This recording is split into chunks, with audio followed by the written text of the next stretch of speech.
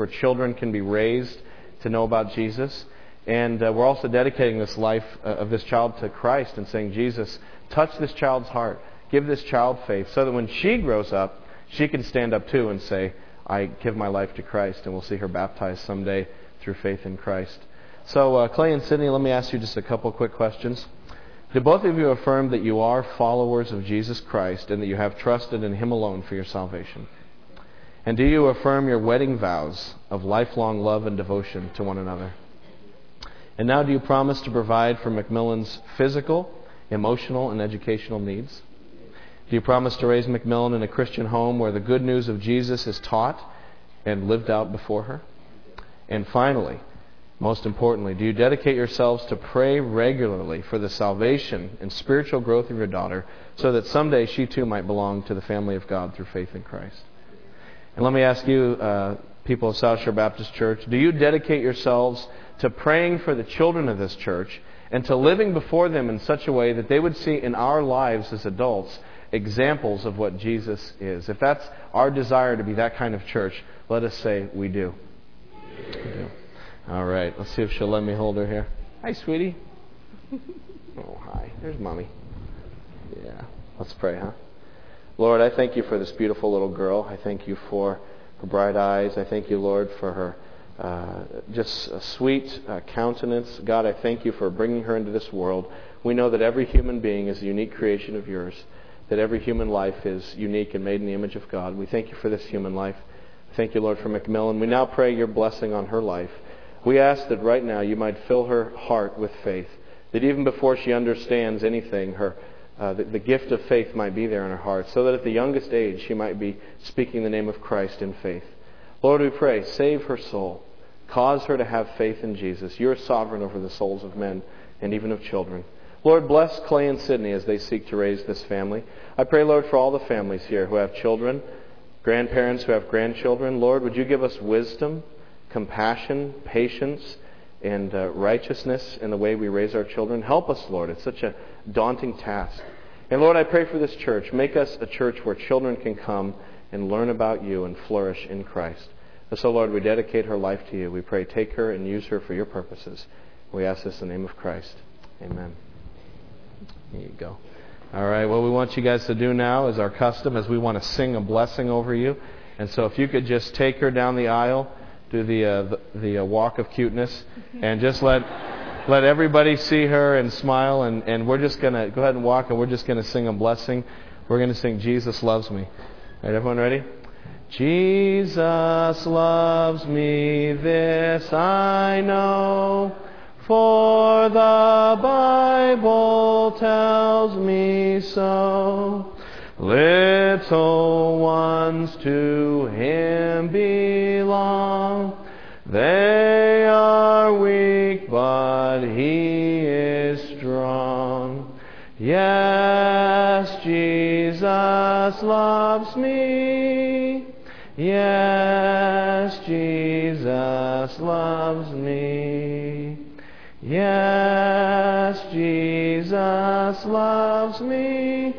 The Bible tells me so. Thank you. Well, that's okay. You can clap.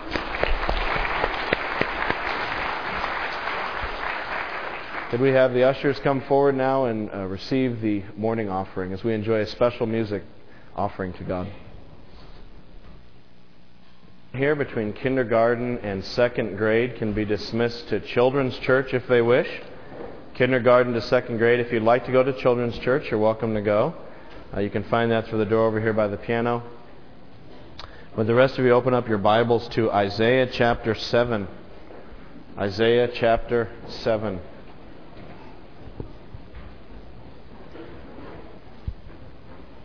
It's on page 681.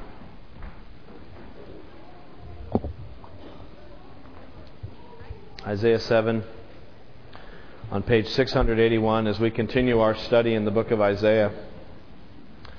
For those of you just joining us, we're looking through Isaiah for about the next year, looking at the highlights. Isaiah 7. We'll start reading at verse 10.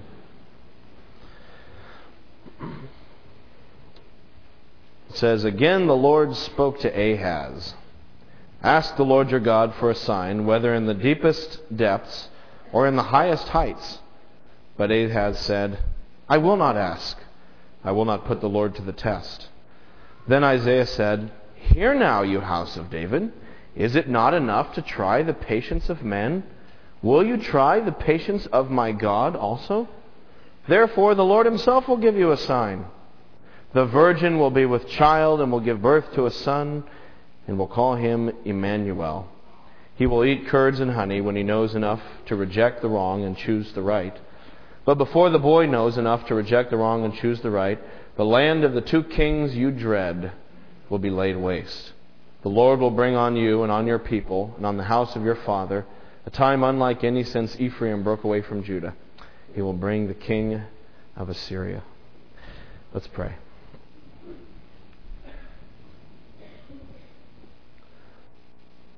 God, we do long, as that song just said, long to have a heart like yours. We long to see you. We long to know you. All of the things we sang this morning, God, are the longings of our hearts. We desire to know you, the living and true God. And we thank you, God, that you've sent your Son, Jesus Christ, to show us who you are. That to find you, Lord, we don't have to go in search of mystic experiences. We don't have to backpack to a high mountain in Tibet. We don't have to go to seminary for 3 years. We don't have to do extraordinary things. We simply have to look to Jesus. That, Lord, instead of finding you, you came and found us. We were your stray, wayward children. And, Lord, you sent Jesus to die for sinners like us. And so we thank you, God, that you are as close to us as the living Christ, whose Holy Spirit is among us. God, I pray that you'd help us today as we study your word to see who you are, to trust you more. Lord, we pray that you would get bigger and bigger and bigger in our eyes, and that the crises of life and the idols of this world would get smaller and smaller and smaller. That our hearts would be so satisfied in Jesus that we wouldn't need the things of this world to fill in the gaps. And they always fail. They always fail us. And so, Lord, give us that water that really quenches. Give us that food that really satisfies. Lord, we thank you for today, Mother's Day. I want to give you thanks for my mother. I want to give you thanks for my wife. I want to give you thanks for my mother-in-law and the women in my life who've shaped me. Lord, we know that today is a bittersweet day for some when they think on their mothers. It's a very painful memory. Some of us had mothers who frankly failed us. And so, Lord, I pray that today you'd give encouragement to those for whom today is just a reminder of bitter memories. Lord, I pray for those women here who've always wanted to be a mother but aren't. And maybe they've not even married and they wish they could just get married so they could have a chance at being a mother. Others, Lord, have tried and it just hasn't happened. And Lord, we know that you're sovereign. We know that you're the one who determines the beginning of life. And so, God, we trust you. But I just want to pray your blessing and encouragement on those women here who just hurt today rather than rejoice. So, Lord, be with us. Whether we're rejoicing or weeping, whether we're struggling or triumphing, we pray that we might see more of Christ now, that Christ might fill up our vision. And we pray this in the name of Jesus. Amen.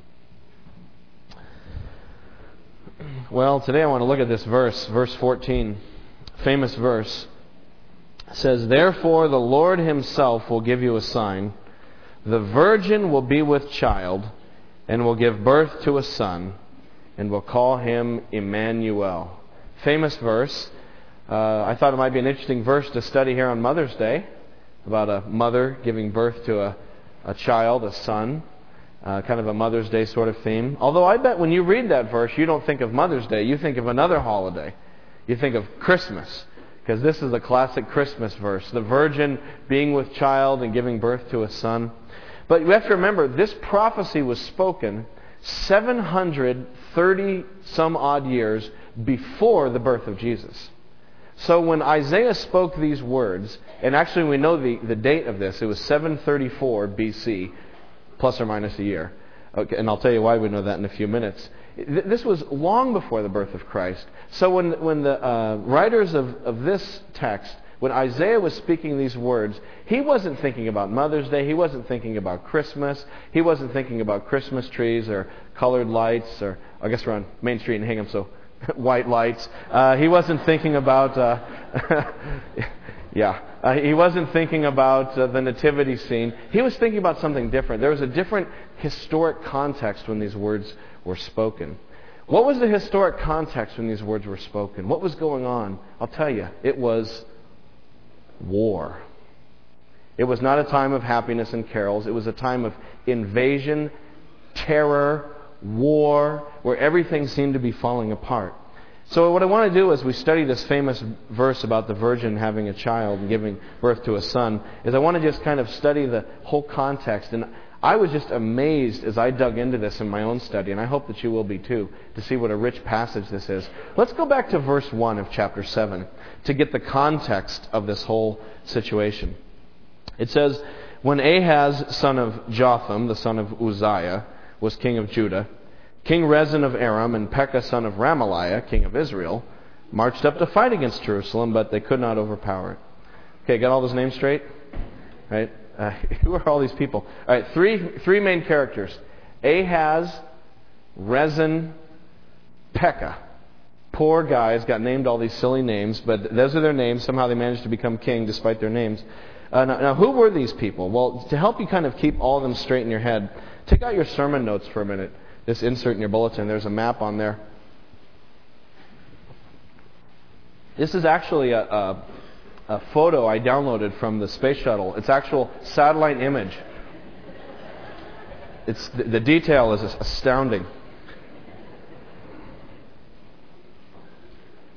If you look on the front there where it says Isaiah, there's a close-up of, all right, you got the land of Israel, the land of Palestine in your mind. This is how the boundary lines used to be divided. There in the south is Judah, and the capital city of Judah was Jerusalem. That was one people group to the west of the Dead Sea. That's Ahaz. If you want to take a pencil, you can write in King Ahaz. That was his territory. To the north of him was the other group of God's people of Israel. That was the land called Israel, or Ephraim was another nickname for it. The capital city was Samaria, and Pekah was the king of Israel. Now, north of them, north of the Sea of Galilee, was Aram, or sometimes known as Syria. And the capital city was Damascus, and the king there was Rezin. All right, so you got that all straight? So there's Rezin and Pekah picking on Judah. That's the fight. So you'll see the lined arrows there.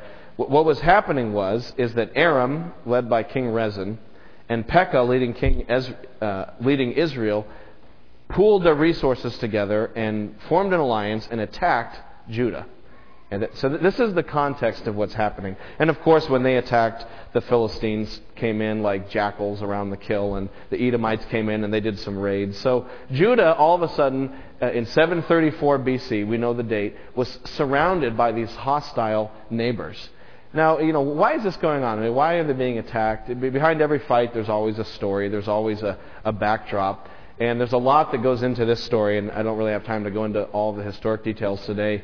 But just to give you the immediate precipitating events, to give you a little more background on this, flip the map over to the back. Another satellite photo. This is, okay, so there's our picture here. Now, it's kind of like you just panned out. Now you're looking at the broader Middle East. So to the east, you'll see the Tigris and Euphrates rivers, and there is Assyria, which is present-day northern Iraq, is what this would be today, where the Kurds live. In those days, it was the epicenter of the Assyrian Empire. And unlike Judah and Israel and Damascus, which were kind of little podunk kingdoms, Assyria was a superpower in its day. It was a monster kingdom, and it was aggressively conquering the nations around it. And so what you need to know is, a few years before what happened on the front page, Assyria had come west and had dove into the northern part of Palestine and stirred up trouble and conquered some people and whipped some armies. So what's happening now is the people in Palestine, if you could flip over the other side, the Arameans, the Israelites, the Judeans, the Edomites, the Philistines, all these little peoples are like, what are we going to do?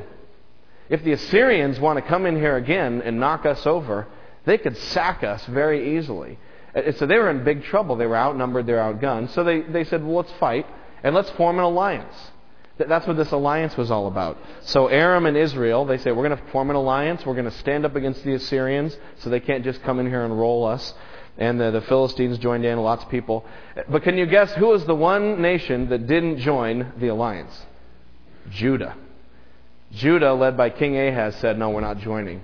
So, Aram and Israel preemptively strike against Judah because they don't want the Assyrians to come from the north and have to go fight the Assyrians, only to have Judah attacking from the south and suddenly have a war on two fronts. They want just a war on one front with everyone united. So their idea is, look, before Assyria comes in here, we got to go down, beat Judah, put our own puppet king on the throne there. That way we'll be unified so that when Assyria comes, we can fight against Assyria. So this is the international politics that were going on at the time. This is known in history as the Syro-Ephraimite conflict. It took place in 734 BC was when this battle took place. It's one of the cool things in biblical archaeology. Archaeologists have found plates and engravings, and we know this whole war took place, and the Bible's confirmed in archaeology and that kind of stuff, all that cool stuff.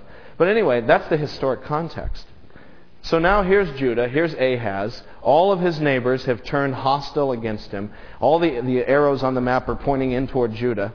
So in verse 2, going back to the text, it says, now the house of David, that is Judah, was told, Aram has allied itself with Ephraim, which is another name for Israel. A lot of names to keep straight here. It's like a Dostoevsky novel. And it says, so the hearts of Ahaz and his people were shaken, as the trees of the forest are shaken by the wind. What a wonderful image that is of being terrified. To have your heart shaken like the trees of the forest shaken by the wind.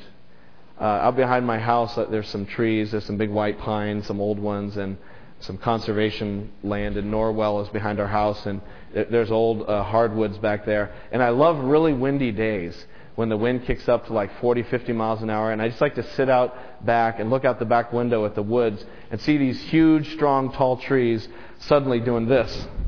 And so, you're like, how do they not break? But they just wave in the wind. And that's how their hearts were. Great image of our hearts being terrified by a situation where everything seems to be going wrong, caving in. All the attack arrows are coming in like this. I was thinking of a time in my life when I felt that way. I don't know if you've ever felt that way. One of the memories I had was when my father was diagnosed with cancer. Some of you know, I've talked about him before. He's like a 7 or 8 year cancer survivor now. He has kidney cancer. But I remember when I first got the call, like 8 years ago or 7, whenever it was, and Dad called us and told us what was going on. And you kind of get off the phone and you're like, okay, well, let's deal with this. And you're kind of tough about it. But as the day goes on, you start feeling like this. And by night, when you're laying in bed, you're just like, what if? What if this happens? What if that happens? What are we going to do? And you start mapping out all the scenarios and all the, it looks like the Tigris-Euphrates River drawing. It's just all these possible scenarios. You're trying to figure out what's going to happen. And your heart just becomes like a tree in the wind. It's being blown about. And if you've ever had some life-challenging experience like that, maybe you're going through one right now, and you just feel so terrified and weak. And that's how everybody felt. Because all of a sudden, all the neighbors around Judah were attacking. And Judah stood alone like an island being swamped by a hurricane. That's where Judah was. And so it's into this midst, verse 3, go back to the Bible now, that Isaiah comes. It says, then the Lord said to Isaiah, go out, you and your son, Shear-Jashub. But they just did not have the knack for names in those days. I bet that kid got picked on, prophet's kid, Jeramie, whatever.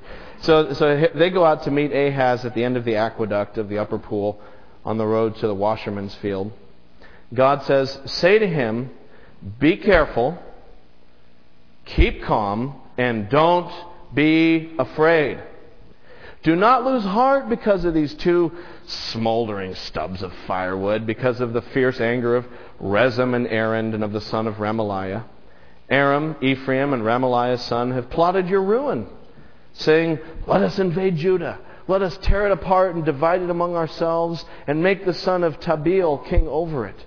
That's what they're saying. Let's go in there, let's conquer Judah. Let's put our own puppet king on the throne. Let's tear it apart like lions tearing apart a zebra's carcass. But verse 7, this is what the sovereign Lord says. That's what those guys said, but I'm going to tell you what God says. It will not take place. It will not happen. For the head of Aram is Damascus, and the head of Damascus is only Rezin, And within 65 years, Ephraim will be too shattered to be a people. The head of Ephraim is Samaria, and the head of Samaria is only Remaliah's son. Then here's the key verse. If you do not stand firm in your faith, you will not stand at all. This is the bottom line issue, Ahaz. Will you trust God and His Word or not? It's very simple. It's a very complex situation. It takes maps and charts to explain it. Bottom line, though, this is the real issue, Ahaz. Will you trust God and His Word or not? That's what it's all about. If you don't stand firm in your faith, you won't stand at all. See, from Ahaz's perspective, he was worried about all the details. Like, okay, this king is coming, that king is coming. They're getting really, these kings are coming in. I'm scared. What are we going to do? Okay, we got to make preparations for a siege. We got to get the armies in place. We got to make sure the troops are mustered. And he's going around handling all these practical things. And Ahaz is saying, Isaiah is saying, don't worry about it. God's going to beat these armies. You don't have to worry. You just have to have faith. And Ahaz is saying, faith. Yeah, look, this is not time for religion. We got to get practical here. We got a war to fight. We got enemies to defeat. And from Ahaz's perspective, the crucial issue was fighting the war and protecting himself against the enemies. And God was kind of small. That was back there. Out here was the crisis. But Isaiah is saying, no, you got it totally backwards, Ahaz. The big thing is God. The little tiny, puny, don't worry about it thing is the crisis. It's no big deal. I mean, look what God says about these kings. The Hebrew language is so wonderful with its vivid imagery. Look at verse 4. Do not lose heart because of these two smoldering stubs of firewood. That's all they are. They're just smoldering stubs. You could just go, God's saying, look, that's what I'm going to do. I'm going to wet my fingers and extinguish it. I'm going to pick up these two guys and blow them out. That's it. Don't worry about it. Because from God's perspective, these two hostile kings are nothing. They're small. They're insignificant. What is great is God and what He can do. So Isaiah, you got to flip your perspective, or Ahaz, you got to flip your perspective around. Put your trust in God. And I think the exact same issue faces us as Christians whenever we enter times of crisis.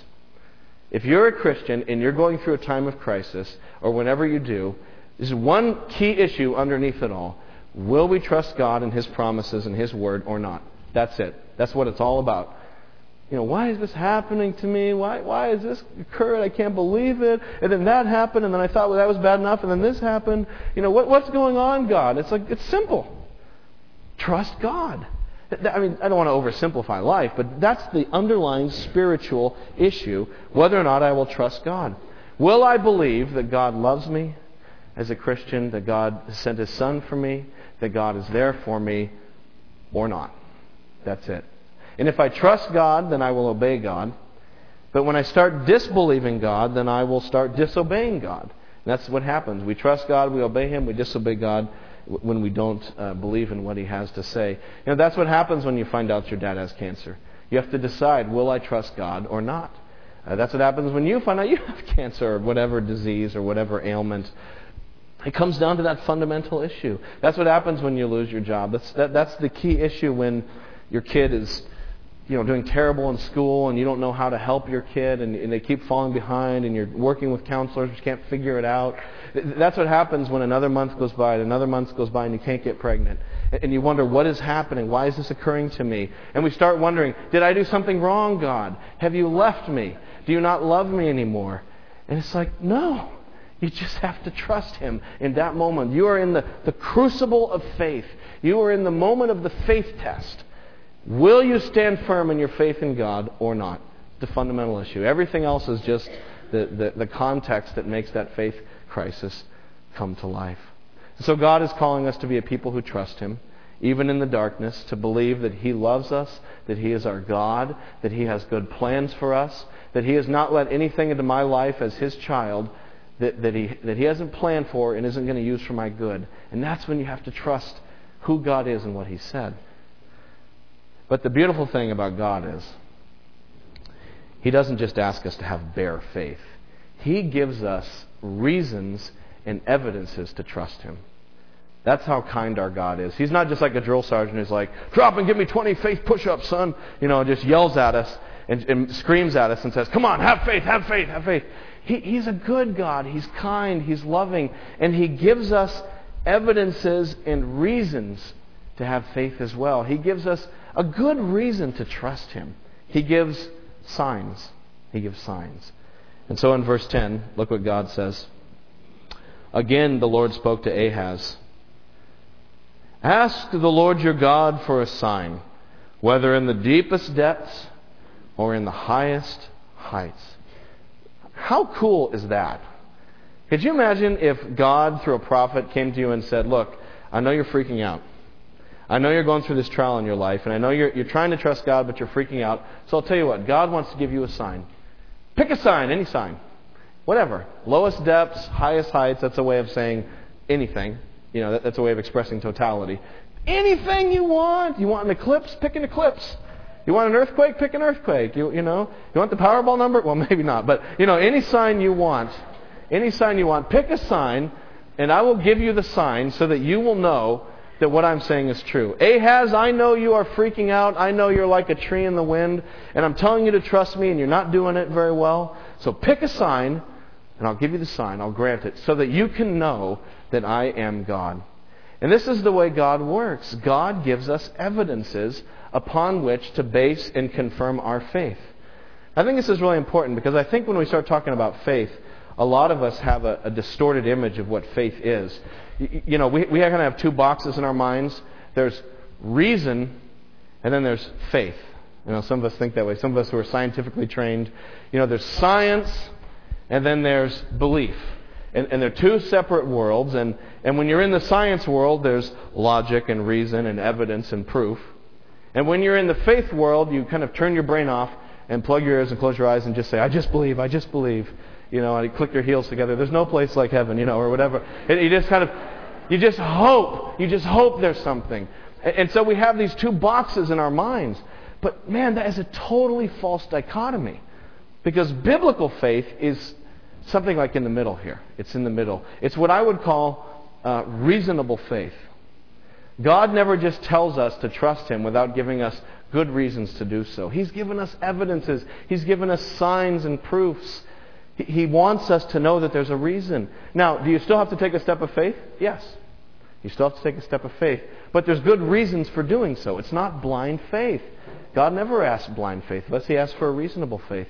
Take the most basic question of faith. Do you believe there's a God? Let's start with, the basic building block. Do you believe there's a God out there? Is there really a God? And you go, well, I'm not sure. Well, He's given you some good reasons to believe there's a God. Walk out the door. Look around. Look at the beauty of the world. Look at the intricacy, the complexity of this world. Go outside and find an ant. Go walk around the sidewalk. We should all just leave the church now and go out and go find ants. That'd be cool. There's a whole church out on the sidewalk looking around. People wonder what kind of weird cult we are. And, find an ant. And hold that little ant on your finger and let it walk around. I want you to just look at that ant, and I want you to think about the breathtaking complexity of that ant's body and brain. That ant is like way more complex than the most complex supercomputer we have. That's a reason to believe that there's a designer. Now you say, but it doesn't prove it. You're right, it doesn't prove it. It could be there because of some random cosmic belch. You're right. It could be. That's possible. That's a possible explanation. So I'm not proving beyond a shadow of a doubt that there's a God, but I am saying that there is a reason, there are reasons to believe and to take that step of faith. It's not blind faith. You're not irrational and stupid and unintellectual to believe that there could be a God. It's a reasonable assumption. And I might also add that if you look at that ant and you say, no God, you have also taken a step of faith. That to be an atheist is not a scientific, rational position. It is as much a faith position as to be a Christian. In fact, I would argue, and it's my own opinion, that being an atheist takes a lot more faith. And I tell atheists this when I talk to them. I say, I admire your faith. You have great faith as an atheist. You have an amazingly faith-filled religion. That you would look at this whole world and say, despite all this, I believe there's no God. Wow, I admire your faith. I hope I can have faith like you someday. Anyway, and then, so we sort of stopped there. But the point is, what is the point? The point is, When God asks you and me to trust Him, when God says, trust me in the crucible of testing, He doesn't just ask for blind faith. He gives evidences. He loves us. And He gives good reasons. We still have to take a faith step. Yes, you have to. But it's based upon things that we know about who God is and what He's done in the past and the kind of God He is. Based upon what we know, we take a step of faith into the unknown. That's reasonable faith. And that's what God asks Ahaz to do. He says, look, Ahaz, I know you're struggling. I know this is freaking you out, so I'm going to give you a sign so you know that I'm a trustworthy God. But look at what happens in verse 12. Ahaz said, I will not ask. I will not put the Lord to the test. Now, at first blush, that looks like he's some kind of really pious guy. Like, oh no, I'm not going to test God. I'm going to have faith in Him. I'm not going to ask for a sign. But really, it's a false piety. It's false piety. It's fake. He's not really that pious. The fact is, Ahaz has already decided at this point not to trust God. It's like Judas at the table. He's already made his deal with the devil. Ahaz has already made his deal. And who did he make the deal with from history? The Assyrians. What Ahaz does is, instead of trusting God, he sends envoys to Assyria. We know this from history. And he says, Assyria, bail me out. I'll be your servant, Assyria. Just come down here and whoop my enemies. And Assyria does. And we know from history, in fact, they've uncovered archaeological writings from the king at this time of Assyria, who lists the tribute taken from Ahaz, king of Judah. So we know from history outside the Bible that he capitulated to the Assyrians. But the point is, he's already lost faith. He doesn't have faith. So when he says, I will not put the Lord to the test, it's kind of phony. Because the last thing he wants is another reason to change his mind. And Ahaz doesn't want a sign, because if God does a miraculous sign, then that means Ahaz has got to change his mind and stop trusting the Assyrians. He doesn't want anyone to challenge him on that, so he kind of strikes a pose like, oh no, I'm too holy to ask for a sign. But it's a fake piety. So, verse 13, then Isaiah said, hear now, you house of David. Is it not enough to try the patience of men? Will you try the patience of my God also? Therefore the Lord Himself will give you a sign. Fine, Ahaz. I'm going to give you a sign anyway. You don't want it. You're playing this game. Okay, fine. No. Here's a sign. I'm going to give you a sign. So that even if you don't believe, the other people around are going to hear this, and they're going to know that I am a trustworthy God and that I can be relied upon in times of crisis. And so here's the sign. The virgin will be with child and will give birth to a son, and will call him Immanuel. He will eat curds and honey when he knows enough to reject the wrong and choose the right. But before the boy knows enough to reject the wrong and choose the right, the land of the two kings you dread will be laid waste. So here's the sign. Look, Ahaz, there's going to be this woman. It says virgin in your Bibles here. Actually, a better Hebrew translation is something like young woman of a marriageable age. It's not, in Hebrew, it's not technically a virgin. It's more like a maiden. It's a woman who's never been married but is at the age to be married and is ready to be married, who, of course, in that culture would also have been a virgin because of the sexual mores of their culture. They didn't, sleep around and stuff. They basically, when you hit puberty as a girl, then you're ready to be married and you're married off. So a young maiden would probably be a virgin. So it's something like a young maiden who logically would be a virgin. She's going to have a child, a son. She's going to name him Immanuel. And before this kid's very old, guess what? Those two kings are going to be dead. So that's it. Now, who is this woman? We don't know. Who was this boy in those days? We don't know. We don't know who this person was. So there's some scholars who think it was a royal child born to King Ahaz. Other scholars think, oh no, this was Isaiah's wife and Isaiah's son. But ultimately we don't know who this kid was. We just know there was a kid born. But the important thing is, I think, is the child's name. The child's name. That's the meaning of the whole sign. What's the child's name? Immanuel. And what does Immanuel mean? God with us. Im is the Hebrew preposition for with. Nu is the pronoun, first person plural, so it'd be like we or us, with us. And then El is God, like El Shaddai, El Elyon, any of those El names. So with us God, or we'd say in English, God is with us. The whole point of the sign is that God is with us. Ahaz, you don't have to be afraid of these two kings. And the reason you don't have to be afraid is because God is with us. He's with us. And if God is with us, who can be against us? You know the old cliche, one person plus God equals a majority. You've heard that cliche. It's true. If you're one person, you have God with you, you can stand up against 1,000 people. And if 10 people have God with them, they can stand up against 1,000,000 people. Because when God is with you, who can be against you? If God's behind you, what do you have to fear? That's our God. I think sometimes we think of God as like a far-off dude. Yeah, maybe He's there, maybe He made the universe, but like the watchmaker, He wound it up and then He put the watch down and He went on a journey or something. And so we're here on planet Earth and we're kind of figuring it out for ourselves. No. The same God who made the heavens and the earth is also Immanuel. He's God who is close to us in the times of crisis and trial. And so, just like Moses was able to stand up against Pharaoh because God was with him, and just like Joshua could stand up against the people of Canaan because God was with him, so Ahaz, guess what? God's with you. Whether you believe Him or not, He's here. And these two kings, they're done. They're done. Don't worry about it. They're dead. You just trust me because I am with you. We can trust God because He is the God who's not only up there, He's also the God down here. Now, of course, this prophecy, which was fulfilled 734 BC, had a second fulfillment, a fuller fulfillment, a larger fulfillment. That's often how prophecy is in the Old Testament. You think you got it nailed down, you think you got it figured out down to a science, and then something weird happens. And God is creative in the way He fulfills His prophecy sometimes. It happens in surprising ways. And God does wonderful things. It's like prophecy is alive. And the second you try to grab it and squeeze it, it squirts out your hand. And that's how it is here. There's a unique fulfillment to this prophecy. So turn over to the book of Matthew in the New Testament. Matthew chapter 1, verse 18 in the New Testament. It's on page 955 in that Pew Bible.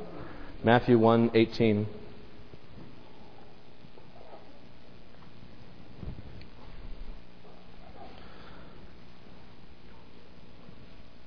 It says, "This is how the birth of Jesus Christ came about. His mother Mary was pledged to be married to Joseph, but before they came together, she was found to be with child through the Holy Spirit.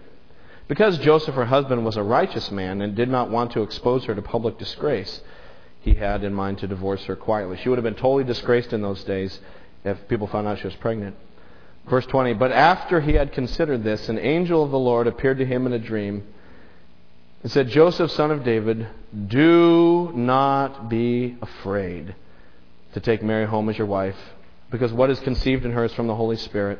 She will give birth to a son, and you are to give him the name Jesus,'" which means in Hebrew, Yeshua means to save, because He will save His people from their sins. "And all this took place to fulfill what the Lord had spoken through the prophet. The virgin will be with child and will give birth to a son, and they will call him Immanuel," which means God with us. And so this prophecy has another fulfillment. It just goes on, and it's a bigger fulfillment. And that child back then was just a little foreshadowing of the child who was to come. And this child isn't just named Immanuel. He is Immanuel. He is literally God in human flesh walking among us. When you saw Jesus, you were looking at God, the Creator Himself, in human flesh.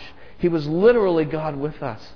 And so, if Ahaz could trust God, given the sign of Immanuel in his day, how much more so should we trust God now that He has given us the ultimate sign, Jesus Christ, the Son of God, the true Immanuel? How much more so should we trust Him?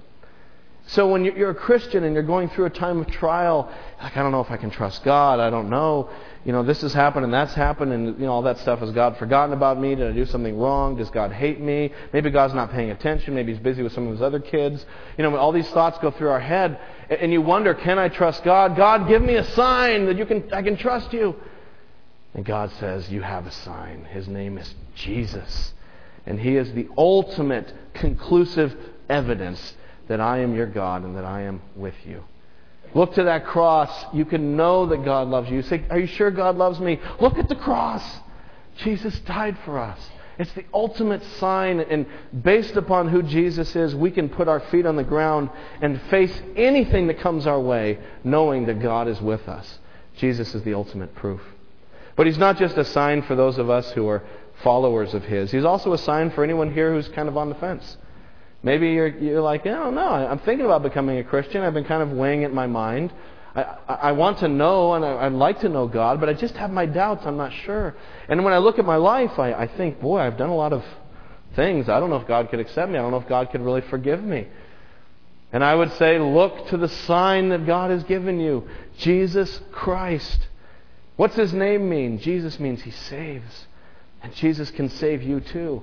Christ can rescue you from whatever it is that you're facing. And He can save your soul. So believe in Him. And if you have that moment of doubt, just keep looking at Jesus. Keep looking at Christ. Look at the evidence that God has given you. And there's even more applications than that. We don't have time to get into them all. But let me just list one, and then we'll close here. One more application. Look at Matthew 28. Matthew 28.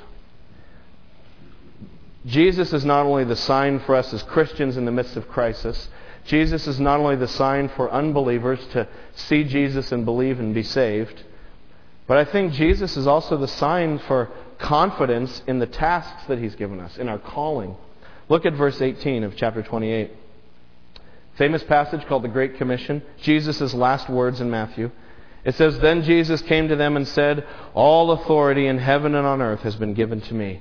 Therefore, go and make disciples of all nations, baptizing them in the name of the Father and the Son and the Holy Spirit, and teaching them to obey everything that I've commanded you.'" God is calling every single one of us who are Christians to go out and speak and live the light of Jesus. And you know who it is you need to talk to. You know who it is. There's maybe someone in your work, someone at school. I have people in my neighborhood I'm thinking of, people at the gym I'm thinking of. There's faces. You know in your life who needs Christ, don't you? You know who they are. And God wants to use you. He's calling you to go out and speak the name of Jesus. And I know, you're like me. You're like, the tree blowing in the wind. I'm not sure about that. And I've told you, I've confessed this to you before, I'm a bad evangelist one-on-one. I just never think of the right thing to say, and I'm always that guy who is like, oh, why'd I say that? So I'm nervous about evangelism. And I'm like, my heart's like this in the wind, but God's calling us to do it. Not only that, God is calling our church to penetrate the South Shore of Jesus Christ, to saturate the South Shore with Jesus Christ, with the gospel. God's calling us to plant churches around here. We've got to see more churches. People, we need at least 4 to 5 more strong, healthy, Bible-believing churches in Hingham. Let alone Norwell, let alone Hanover. In all of these towns, we're too easily satisfied with what we have. We need to see God plant some more churches. And you're like, okay, Pastor, that sounds great, but I'm busy and we're already busy, and I look at my own life and I go, gee, I'm swamped. I got 4 kids now and sermons to write. How can I even think about planting churches? God goes, okay, I'm going to give you something else to think about. Not only do we need to reach people and plant churches and see the South Shore reached, but I want you to take the gospel to the ends of the earth. And I'm like, okay, God, I quit. How can we ever do this? This calling you give us is so huge. It's so great. How could we ever do it? My heart's going, I'm so overworked. I'm so stressed. How could we ever do it? How could we possibly reach the South Shore and the ends of the earth for Christ? And here's the answer at the end of verse 20. "And surely I am with you always, to the very end of the age."